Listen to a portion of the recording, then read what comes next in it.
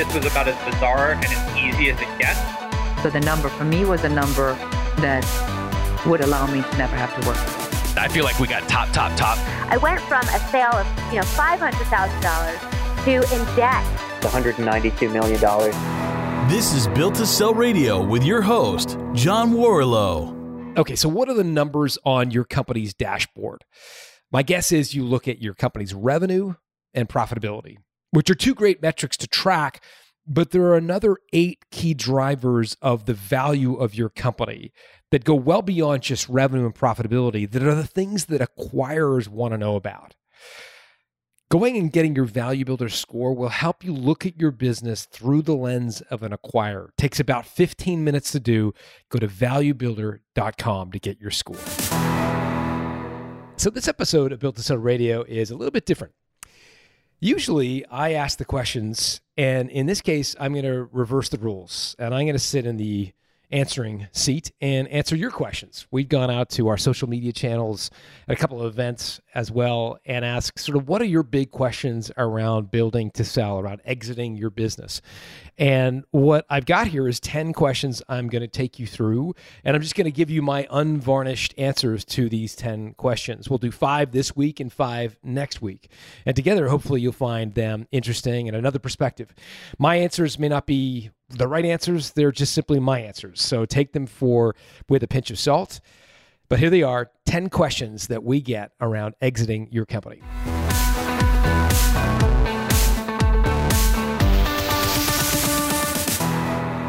All right, question number 1 is one I get a lot, which is how and when should I tell my employees I'm thinking of selling?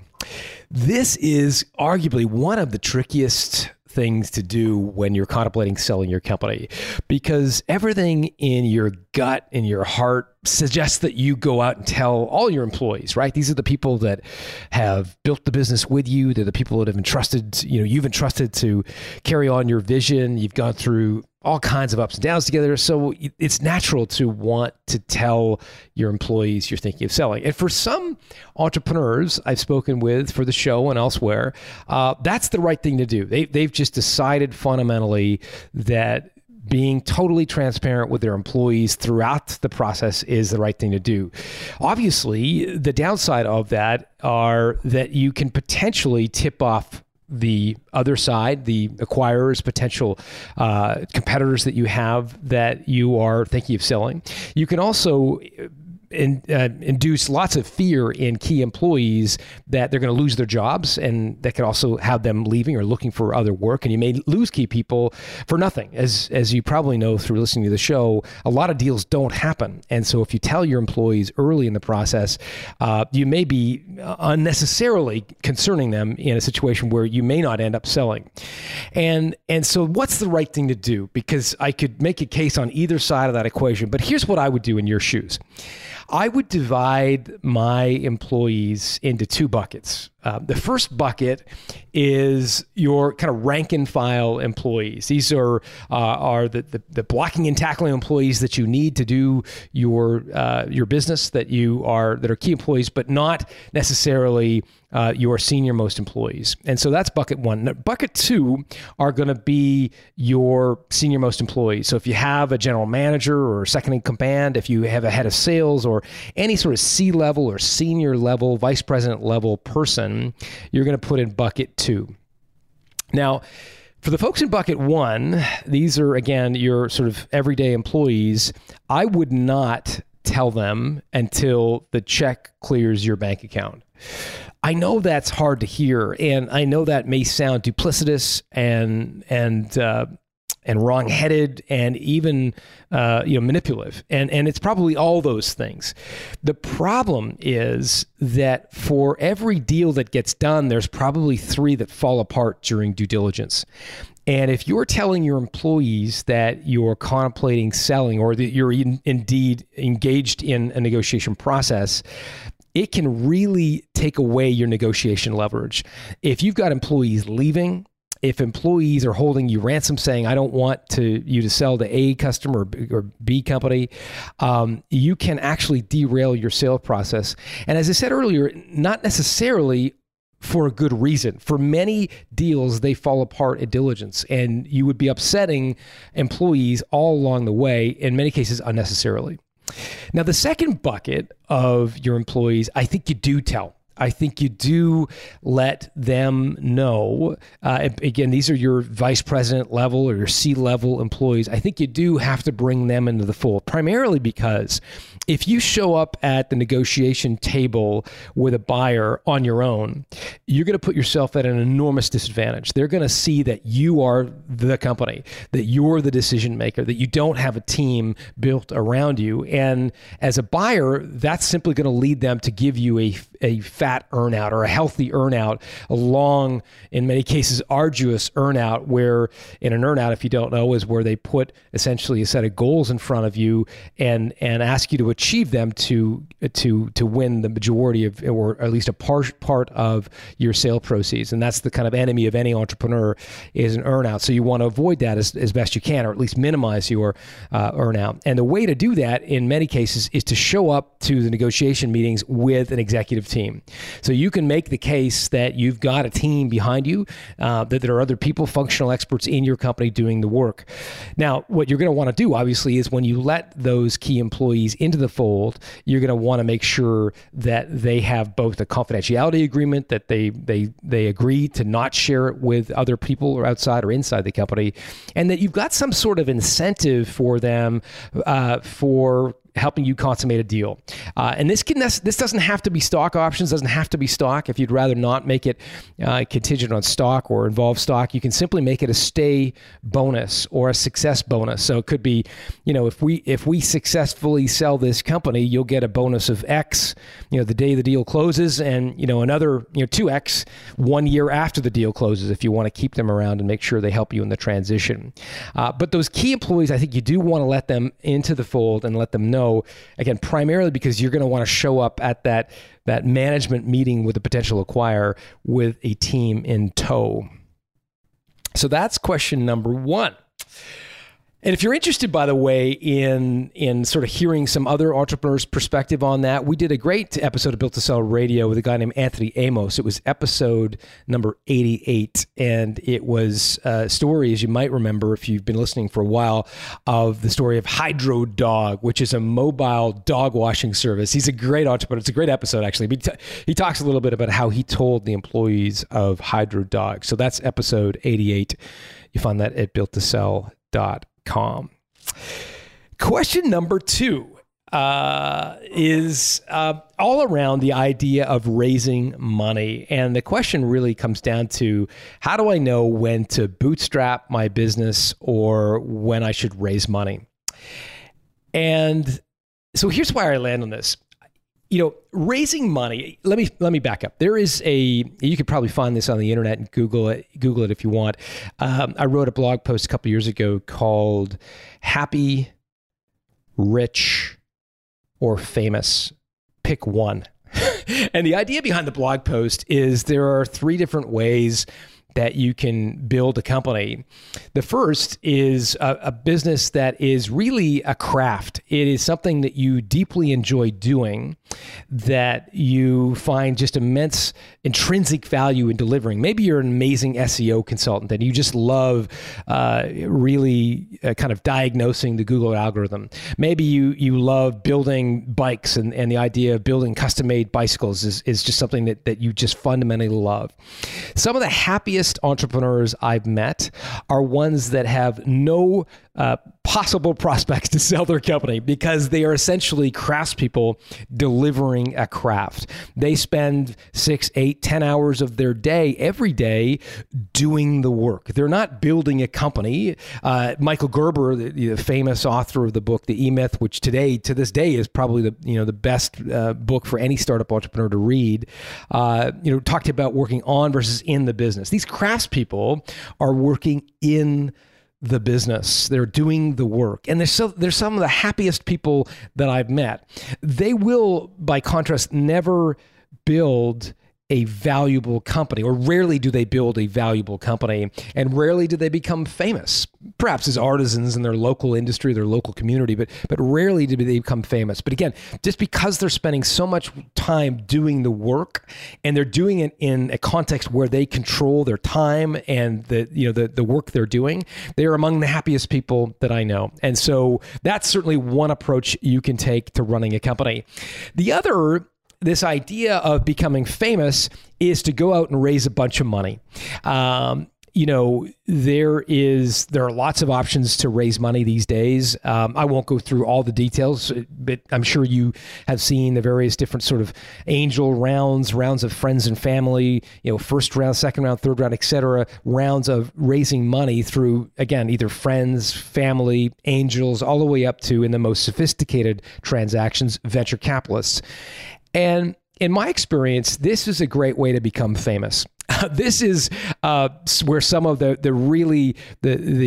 quite the popular names of the entrepreneurial world come from, because there's nothing like injecting an enormous amount in a company and finding out sort of how fast it can grow, how many employees you can take on, and these are the businesses in many cases that become well known in the community. They get written up on TechCrunch, or they're written up in your local business press, and their founders are sort of held up as real success stories.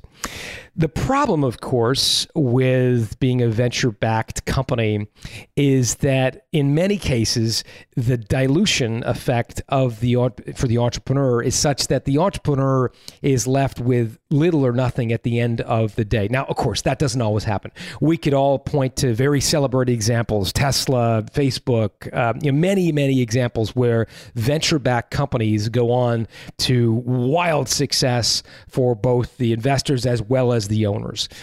But in many more cases, my opinion is that venture-backed companies drown, flooded essentially, like flooding the engine of a car, flooded with money. They are asked to grow so quickly on an infrastructure that can't quite support it that many founders fail. It's a cliche to even say 9 out of 10 venture-backed companies fail. It's probably not that high. The latest stat I saw was out of 8, something like 1 will be a wild success, 2 or 3 will be okay, and the rest will fail. And of course, if you fail as a founder, well, then you'll erase any equity you've built. If you're okay, in other words, you're one of those businesses that kind of bump along, not a huge success, but certainly not a failure either, the venture capitalists are likely to want to try their hand at another CEO. In other words, they're going to remove you. Or if you're that one tremendous success, then it's essentially like winning the lottery. But for me, I wouldn't want to sort of stake my life or my financial wherewithal on a lottery ticket, and which is what I think in many cases raising venture capital really has become. The other piece of raising venture capital or any sort of significant investment round is that if not done correctly with the help of a deal lawyer, you can get yourself into a lot of trouble. One of the most famous examples or gotchas or loopholes is the liquidity preference, where a venture capitalist will do a deal. They'll say, look, we're going to put in, $10 million into your company, but we get a liquidity preference, meaning when you go to sell your business, you're going to give us the first X million dollars. If it's a 1X liquidity preference, then you're going to give them the money they've invested. If it's a 2X liquidity preference, clearly they're going to get 2 times the money they've invested before you see a penny. And that's one of a variety of different sort of tips and tricks, and not anything that's illegal or unethical. I'm not suggesting that, but simply ways that VCs will protect themselves at, in many cases, the detriment to the founder. So if you want to be famous, by all means, a VC-backed company is the way to go. But there are a lot of downsides. The one other downside of a VC-backed company is that they can also misalign with your own personal objectives. As you go into a business, in many cases, it's all rainbows and butterflies and unicorns and whatever the expression is. There is lots of enthusiasm, lots of excitement around your business, and you go into it with a view to building the next Google, the next Apple, whatever. But as you go into further into the business, you may find that your objections or objectives misalign with the venture capitalist. If the venture capitalist thinks you're going to be that 1 out of 8 that is a super exit, they're going to want to push you to drive for maximum valuation and really drive harder and faster than maybe you even want to. In many cases, you might get an offer which would please you immensely as a founder, but doesn't please them as a VC.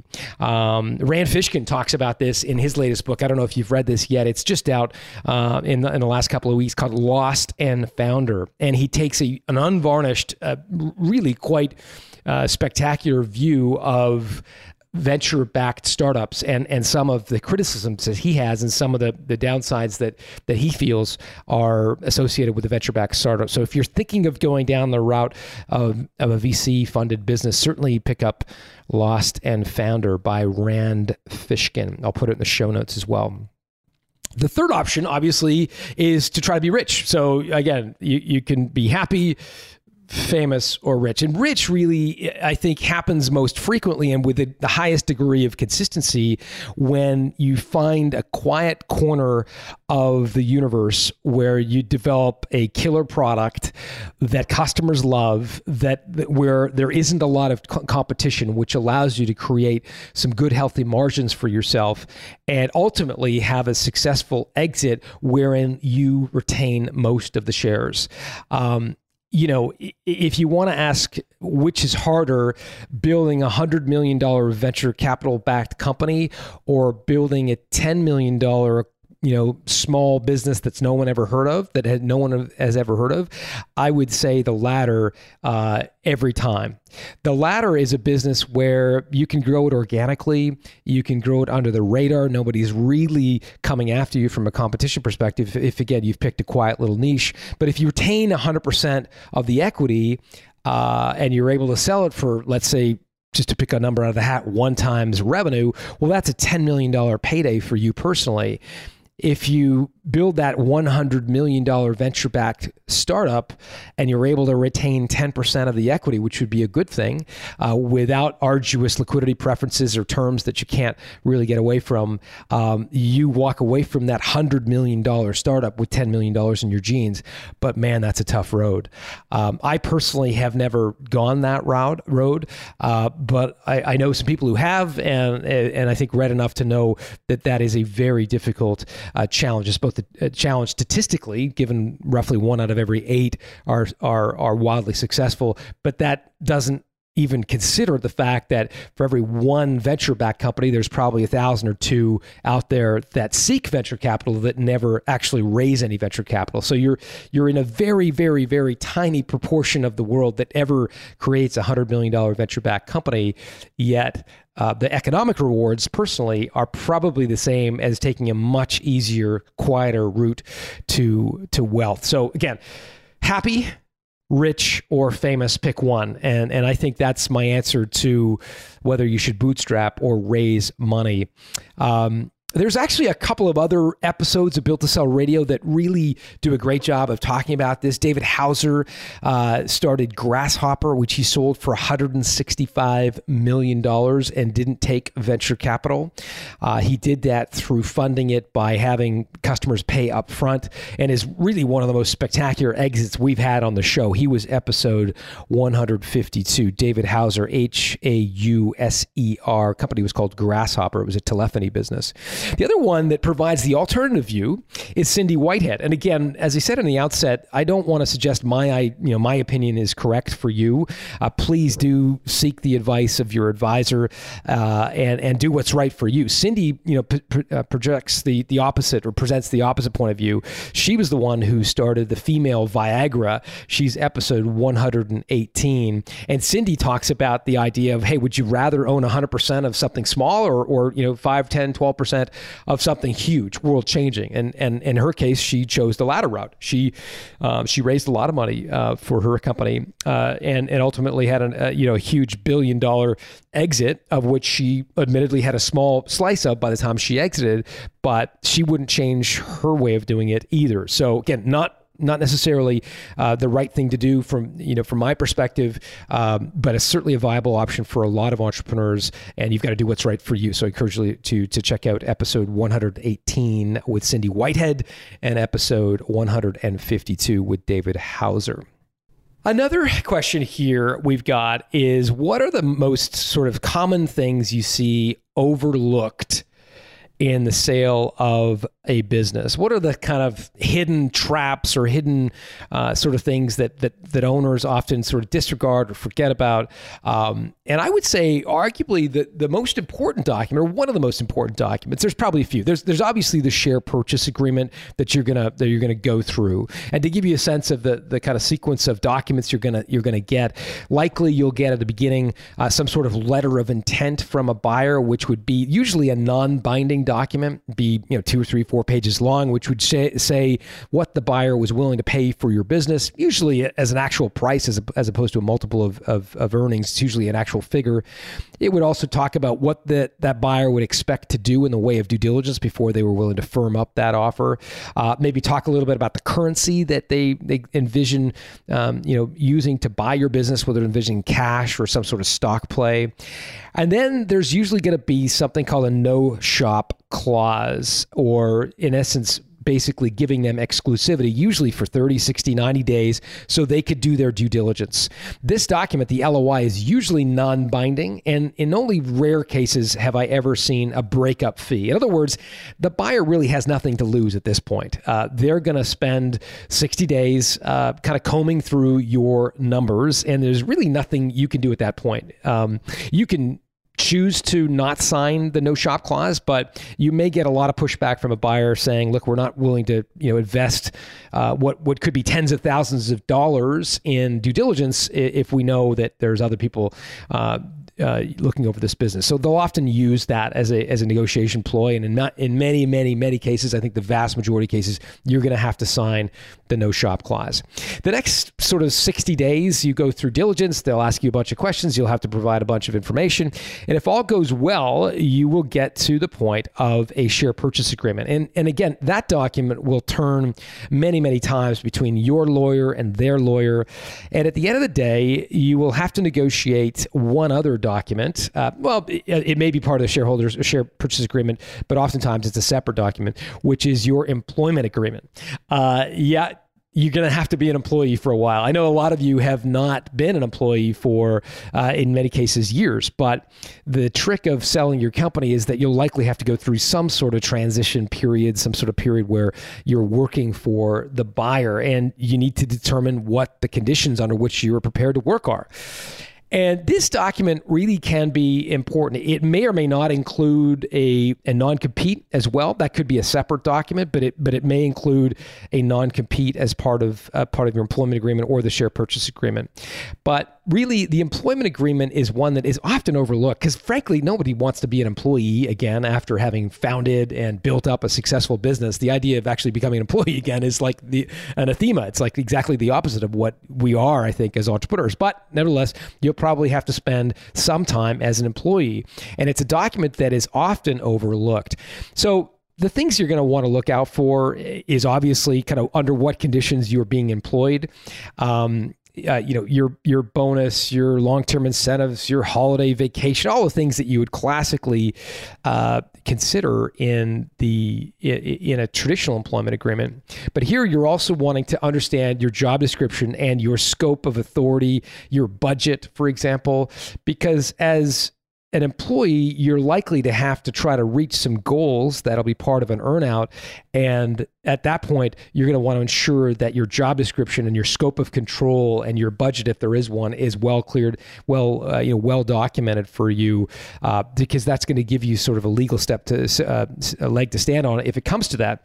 You're also going to want to contemplate in your employment agreement and potentially your share purchase agreement, what happens if your acquirer itself gets acquired.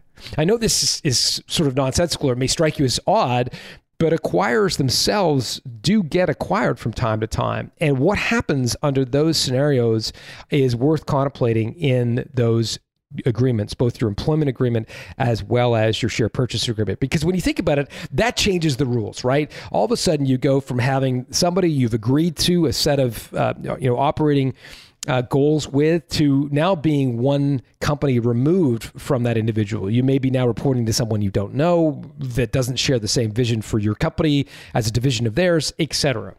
And it can be a real point of friction. One of the episodes we did earlier on at Built to Sell Radio looked at this. It was with a guy named Eric Sitt. It's episode 73 if you want to look it up. But Eric sold his company and was in the midst of an earnout. Things were going fine up until the moment that the company that bought his got bought out itself. And that's when it became impossible for Eric to meet the earnout goals, and it became a big mess.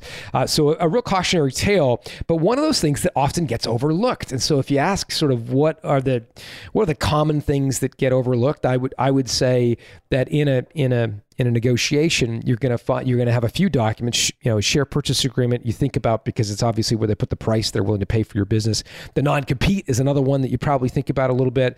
But the employee agreement can be an important document and have sort of knock-on effects downstream. I think it's worth checking out. Check out Eric Sitt's interview, episode 73 for more on that. All right, we're up to question number 4. How do I figure out who the strategic acquirers are for my business? Great question, and it can be tough. So let's first of all define what a strategic acquirer is. So there's round numbers. There's 2 ways you can categorize buyers of companies, and this is probably an oversimplification, but it'll do for today. And that is a financial buyer and a strategic buyer. So in a financial buyer, they are sometimes a private equity firm, could be an individual family office. They're essentially looking at a return on the money that they invest in your company. So they buy your business for X, and they want to see a return on that investment over time. And so for them, really what they're looking at when they look at your company is your future stream of profit. That's what they're valuing. Essentially, that's what you're selling, and that's what they're buying is your future stream of profit. A lot of us as entrepreneurs want to believe that, our customer list is worth something, our brand is important, our location is what makes us valuable. To a financial buyer, all those are inputs into the output they care about, which is your future stream of profit. So don't confuse what they're buying. Again, they're buying your future stream of profit with the inputs that help you get there, which is your location, your brand, your customer list, et cetera. But again, financial buyers buy your future stream of profit. And the way they determine whether or not to spend more or less for your future stream of profit comes down to how risky they view that stream of profit to be. If you've got a business where the profits go wildly up and down and there's no kind of repetitive nature to the revenue, the profits look like they're very all over the map like a roller coaster, well, they're going to pay much less than a business that has steady and growing profits that looks like it just churns out money on a very consistent basis. Because again, from an investment perspective, all they're looking at is return on investment. And like you and I, when we're forced to invest in something with a sketchy future, not a certain future, we demand a much higher return on investment, meaning they need to spend less to buy your company. Likewise, if you believe you're buying a stock or a company that is just bulletproof, that is like a Swiss watch in the way it generates profits, then you might be willing to spend a little bit more for that asset, which is when they spend more to buy your company. So that's a financial buyer. The second type of buyer is the strategic buyer, where essentially they're making a slightly different calculus in their own minds. They're saying, what is your company worth in our hands? What is your company worth in our hands? That is the sort of viewpoint of a strategic buyer. So, there's a celebrated story a couple of years ago when LinkedIn was purchased by Microsoft. And you might say, someone could tell me in the show notes what Microsoft paid for LinkedIn. I think it was like I want to say $26 billion. It was a huge, massive acquisition. And you might say, how on earth did Microsoft come up with that number? Because it could not have been a multiple of their earnings. At the time, LinkedIn had relatively modest earnings. It would have been practically an infinite multiple of its earnings. But Microsoft paid, multiple billions of dollars, tens of billions of dollars for LinkedIn. Why would they do that? Why in their hands was it worth so much? Well, Microsoft, I don't have any proprietary knowledge of what's going on in Redmond, but I can tell you from my experience, they would have made the calculation based on what it was worth in their hands. So they probably would have said something like, man, we've got a billion machines out there that are running old versions of Microsoft product, Microsoft, Office, Windows, all these, traditional old on-premise versions of Microsoft product. And what we really want to do is move people over to the cloud. We want to, create subscriptions for Office 365 and products like that. And so we need to come up with a really compelling way for those people who own those machines running older versions of Microsoft product to upgrade to Office 365. Further, I think they would have looked at an acquisition like LinkedIn and said, man, we could really create some awesome integrations here with LinkedIn products. So one example might be, if you're using Outlook, their calendaring tool, and you have a meeting with, Jane Doe. Well, if you clicked on the name Jane Doe in your Microsoft Outlook calendar invite, you could get sucked into that invite, Jane Doe's LinkedIn profile.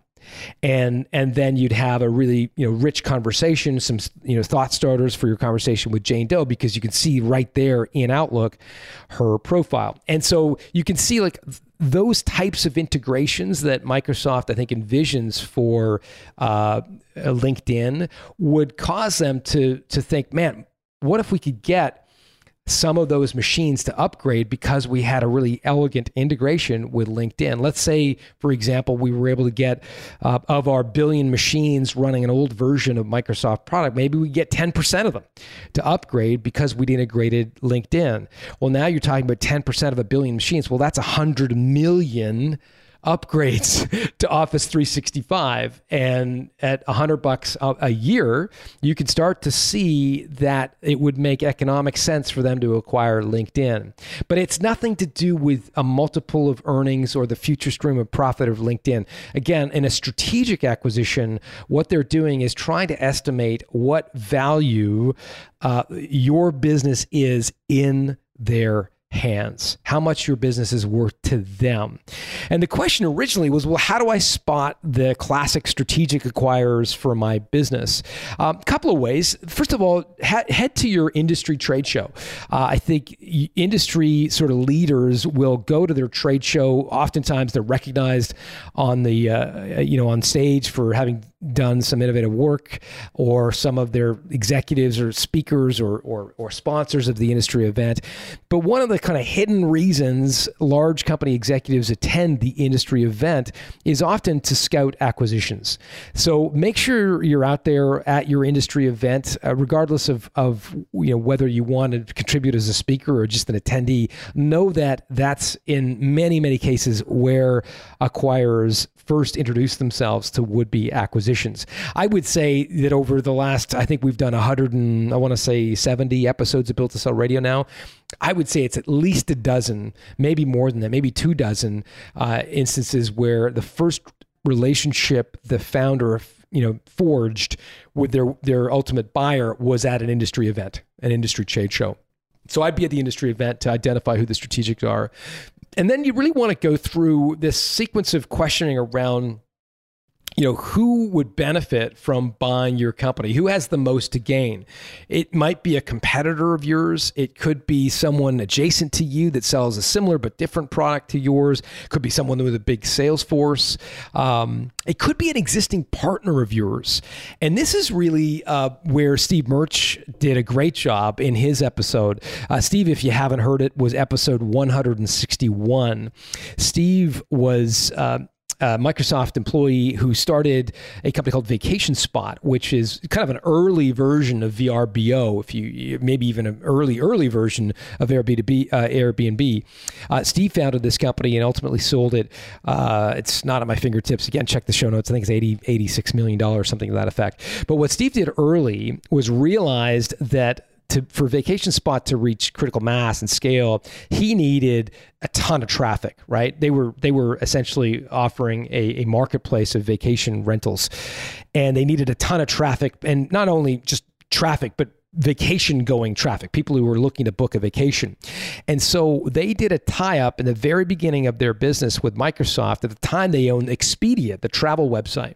And so they sold 20% of Vacation Spot to Expedia in return for a lifetime agreement to put its vacation rental traffic through Vacation Spot. And so it was like pouring a fire hose onto a flame or jet fuel on a fire, if maybe that's a better analogy, wherein they got a ton of traffic, and that really was the currency or the fuel that allowed them to grow Vacation Spot very, very quickly. So when it came time for Steve to exit the company totally, in other words, sell the 80% that he and his partners didn't already own, it was only natural that they approach Expedia. At the time, Expedia had spun off of Microsoft, was a successful business, and they already had a strategic relationship. They already knew each other really, really well. And again, one of the common denominators we see in strategic acquisitions is they're not these wild, first-time encounters. In many cases, they're companies that have known each other for many years, and it's simply an advanced or the next stage of a pre-existing relationship. So don't forget your partners, your existing partners, as potential acquisition candidates, especially if your goal is to sell to a strategic. Okay, question number 5 is, can the same criteria that you talk about in Value Builder for building a valuable company be what you look for when buying a company? It's interesting. I've been asked on a few occasions, have you ever thought about writing a book about buying a company? And to be honest, I don't know the first thing about buying a company. I've never bought a company. I've invested in a couple. I've built a few, but I've never actually been on the other side of the negotiation table. So I'm probably the world's worst person to write a book about how to buy a company. That being said, I have interviewed quite a few entrepreneurs for Built to Sell Radio who do buy companies for the purposes of building them up and selling them. And I think increasingly that's going to be a very interesting economic opportunity for entrepreneurs. There's been so much talked about it. It's almost cliche to say it, that the baby boomers are retiring, and it's creating a glut of businesses for sale. And I think to some extent that's true. I think there's a book called The $10 Trillion Opportunity for Advisors, which is this sort of describing this economic event of all of these privately held businesses being sold. And of course, I think that's true to some extent, and just basic supply and demand suggests that when there's more supply, that the price will go down. So arguably, as a savvy entrepreneur, you might be looking at that situation and saying, this is and could be a really good time to buy a business. And it may be a really good time to buy a business that is relatively inexpensive, because for a lot of entrepreneurs, they don't build to sell. They don't focus on the 8 drivers we talk about at Value Builder, and they build companies that they just want to leave quickly. And they also wildly misunderstand or don't estimate how long it will take to successfully sell a business. And so they end up kind of limping their way to the finish line with no energy, with a business that's in decline. And they turn to a broker or an M&A advisor and say, look, I need you to sell the business like immediately. I kind of want to be out next week, which is the worst. By the way, that's the absolute worst nightmare for an intermediary, to be given a mandate to quickly sell a business that's on the decline. It's a virtual recipe for making sure you get pennies on the dollar for your company.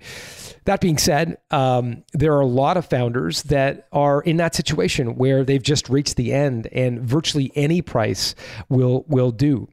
And if you're certainly this is not our vision as a company. Our vision as a company is to level the playing field for business owners as they approach their exit. We want to make sure that, and we want to fight for, and we do fight for you to get a great exit. So by no means am I advocating for this as an approach, but it's one that we do see from time to time where acquirers will look at, buy a business that is underperforming on all the 8 key drivers of company value, and that founder, that entrepreneur, makes it their mission to professionalize, improve the business's score on the 8 key drivers, and ultimately builds a very valuable company. One of my favorite examples of that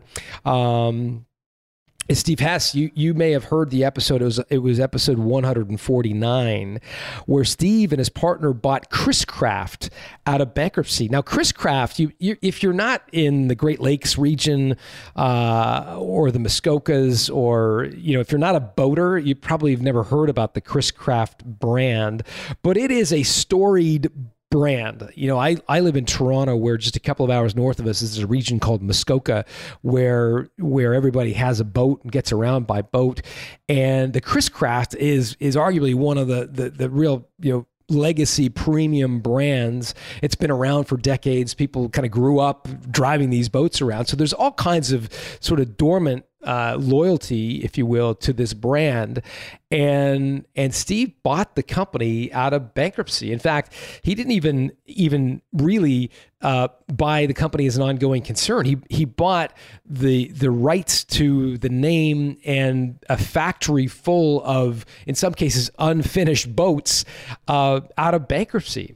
And he went about resuscitating the Chris-Craft brand, and ultimately sold the company in a multi-million-dollar exit to Winnebago, which the big RV company. And so he did the same thing, by the way, with Indian Motorcycle. If you know the Indian Motorcycle brand, it's, again, a storied brand with lots of inherent sort of brand equity, or sort of dormant or sleepy brand equity, I might say, but built it up and resuscitated, invested in it, and ultimately had a tremendous exit with Indian Motorcycle. So this can be a strategy that you could use.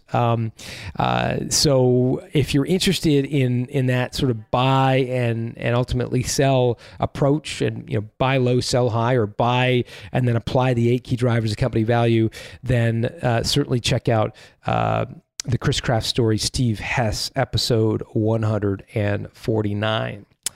Okay, I'm going to wrap and let you know next week that we're going to dig into a couple of other questions. We're going to tackle, how do you avoid going through due diligence with a buyer who's really not actually planning to buy your business. They're really on a fishing exercise. We'll talk about a strategy there. We'll talk about some key employees you might want to consider hiring to ensure a good transition or a good exit, in particular, the pros and cons of hiring a 2IC or second in command. We'll talk about how do you attract a Fortune 500 buyer to your business, or like a very large company to be interested in buying your business.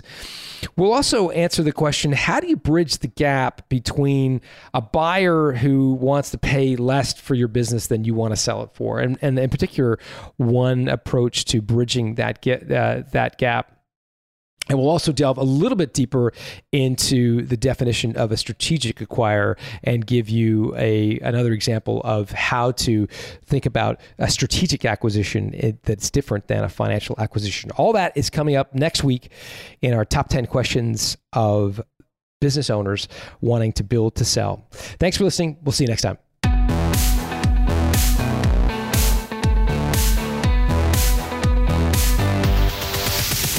Thanks for listening to Built to Sell Radio with John Warrillow. For complete show notes with links to additional resources, visit builttosell.com/blog.